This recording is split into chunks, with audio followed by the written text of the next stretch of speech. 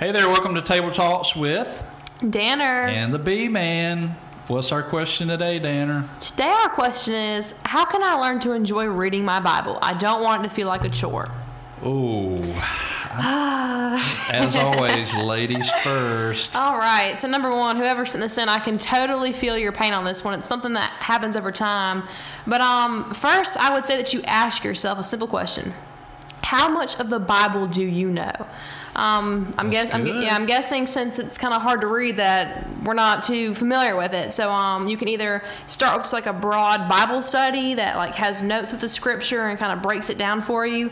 The girls in my youth group, we just did one for teenage girls. It's called Seamless. You should totally check that out if you're a teenage girl. But then I also recommend just start reading the Gospels to know Jesus better and who he was. I mean, like my youth pastor Derek told me, he said, how are you going to follow someone you know nothing about? So the Gospels, Matthew, Mark, Luke, John, this will definitely give you a good idea of how Jesus treated people, how he loved them, and a bunch of other good stuff. And also, do some like research of the context. If you're reading something in the Bible and it makes zero sense to you, like Google who wrote it, who they wrote it to, just kind of know like get a feel for what was going on during that time and have a good version that you can understand. Like I recommend ESV or NLT. Those are pretty simple in our slang, not, King James version that only gifted people can read. Yeah, shout out to Dizzle and Katie Bug. That's our youth pastor and his My wife. mentors. Yeah, love them. So he had a great... that's what I would do. I would say focus on the Gospels in the beginning, the red letters. Mm-hmm. I mean, that's what Jesus said himself. Obviously, the whole Word is his Word, but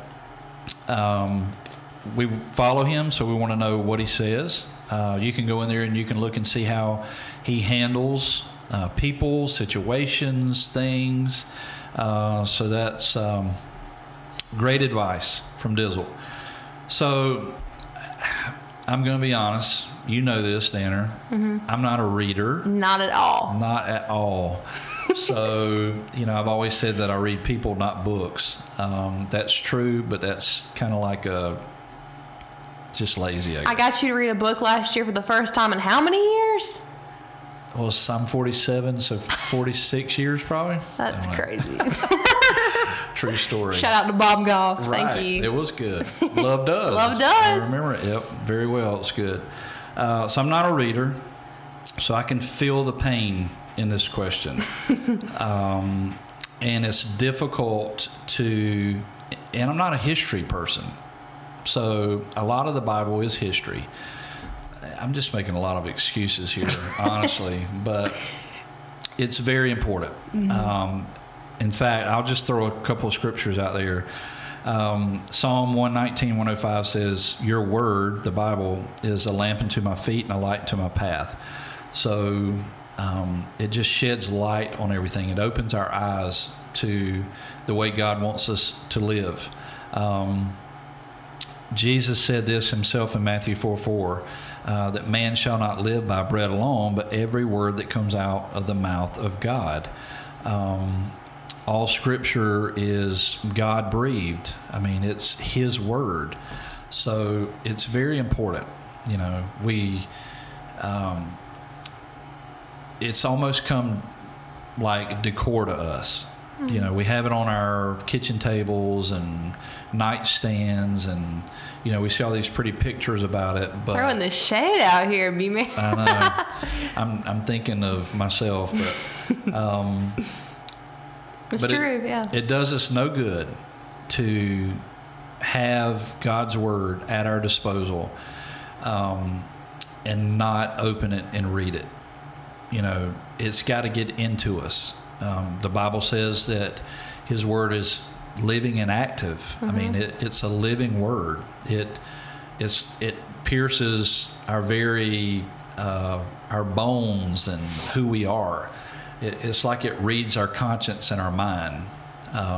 So it's something that we should live by, but it's very difficult. And I would say this, that if you don't come up with some type of routine, and I know that sounds terrible, like like a habit, you know. Yeah. But you've got to set aside time in order to do it. You know, again, we'll keep reiterating this for new listeners, but I'm 47, you're 16. You know, we were just talking about school and your routine as far as like, you try to get your day going by, I think you said noon, and whatever. Mine starts at like 6 a.m. But it's getting into a routine. And I didn't think about this at the time when I told you this, but it's just like sleep. You know, you want to, and I get it. Right now, you're sleeping till, what'd you say, 8 or 9? 8 or 9. 8 or 9, yeah. okay. It's not too bad. Oh, okay. But when you have to get back up at 6 a.m., that 2 to 3 hours is going to cut your butt. A big difference. Absolutely. Yippee. But if you stay in a routine and you continue to get up and quit watching less Netflix at night, I'll be good. Staying you know? up half the night, then it won't be that bad. But I get it. We all do it. If we get a break and we don't have to get up at a certain time, then we don't do it usually. But if we stay in that routine, it's much easier. And I would say that with reading God's Word. I would say don't put it off.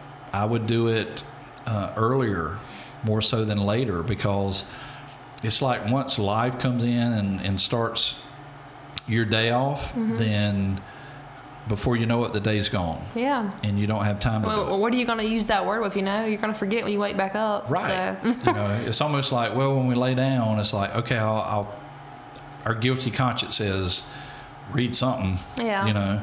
But that's your ammo to get through the day. So like you said, you know, if you just wake up and go through your day, I mean, if life just hits you, you're going to fall right down because you have nothing to shoot back with, you know? Because I can tell you this. Life is waiting to punch you in the mouth, you know, and you want your mindset. If you're a Christian, then you want your mindset.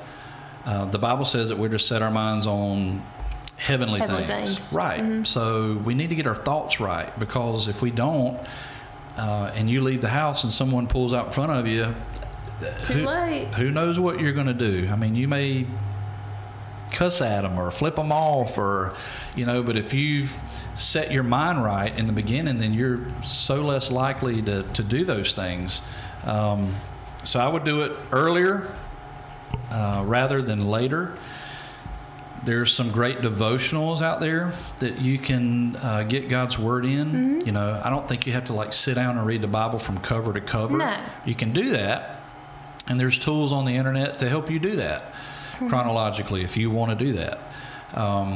But, you know, God is not impressed with us just sitting down and reading. Yeah. He wants us to retain what we read, you know. It may take me 2 years to read a book, but I want to retain what I've read. I don't want to just say, well, I read the book, you know, and not really know what I read. That's pointless. And it's not like checking that box off, like, all right, God, I read your word. Well, if I don't know any of it, then he's not impressed with it. So, you know, I would say look for some good devotionals. Even the book, you know, we were talking about that earlier. Bob Goff, I think he's a great writer. I enjoy reading behind him. Yeah. And his book is laced with scripture, and so you're getting it in that way too, you know. One thing I use, I don't physically carry a Bible around with me now, whereas years ago when I was your age, I did. Now I had the Bible app. How the times have flipped. I know, it's called technology. Oh my gosh. So I'm so proud of you for figuring out how to work that thing. I know, I'm still figuring it out. The Bible app, you know. The Bible app. It's free. Do you use the Bible app? I do. Okay. So it's a I great... don't carry around a 5-pound Bible.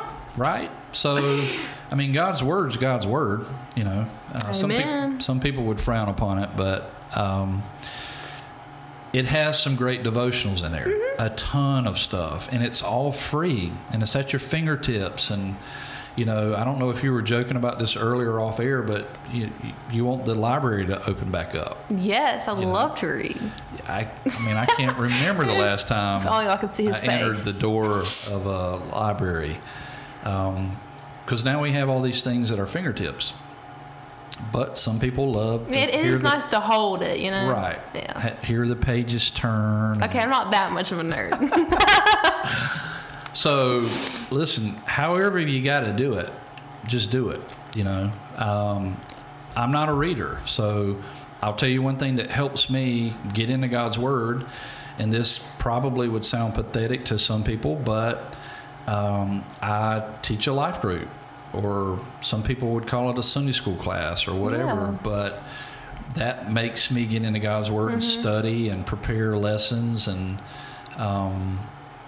so those types of I things. definitely agree with that. Last summer, I led my first Bible study, and it was a constant, like, you can't just coast or depend on others. You have to get in that word, and you have to know it, and know it so well that you can present it to others. And so that's definitely, having that responsibility, you will definitely learn a lot if you put the time into it. Yeah. And you also reminded me, something you said earlier, I can't even remember now, but my point was, don't bite off more than you can chew. Like B-Man was saying, a lot of people think it's just about reading a lot or getting through a lot, but even just like maybe a verse or two, just take that and process it, and just kind of ask what God's trying to get across to you. Like, what message does He want you to take from those few verses? Yeah. I mean, a lot of people, I see these on their desk or whatever, you know, they have that one scripture of devotional. There's nothing wrong with that. No. That's perfect. You know, if you can take that one verse and just meditate on it daily or that day, and then the next day there's a new verse. I mean, God speaks to us that way. I would say this, that I think overall, we as just people in general are lazy. You know, for those of us who are Christians, we think, you know, if we hear our pastor speak and preach 2 or 3 times a week, that's our word. Yeah. You know, You can't depend on that. no, I mean, you know, that's like eating on Sundays and Wednesdays and then fasting. Oh, Lord. I know Danner ain't going to do that. No. You know, most people I know aren't going to do that. So, you know, just as we need to eat physically to sustain ourselves, then we need to eat spiritually Ooh, to. fire. I'm telling you, I know more than you think I know. So, feed yourself spiritually just like you would physically. That's daily. That's what God wants for us. So, I wouldn't beat yourself up for, you know, just admitting that you don't really love to read. My mom's a reader. My grandmother's a reader. They've read more I guess it books. skipped your gene. It did. They've read more books than I would read in 2 lifetimes. So I just didn't get it. You know, I'd rather watch the movie than read the book. And then some people love the book more than they do the movie. So we all have our likes and our dislikes. But don't feel bad that you feel like it's a chore. Because I think a lot more people, if they were honest, would probably say the same thing. Oh, yeah. So, any closing remarks, Dan, or any wisdom you want to shed on? I think we pretty much covered it. Okay. Well, thank you again for being with us for Table Talks for Danner and B-Man. We'll see you back here next time. Bye, y'all. Have a good day.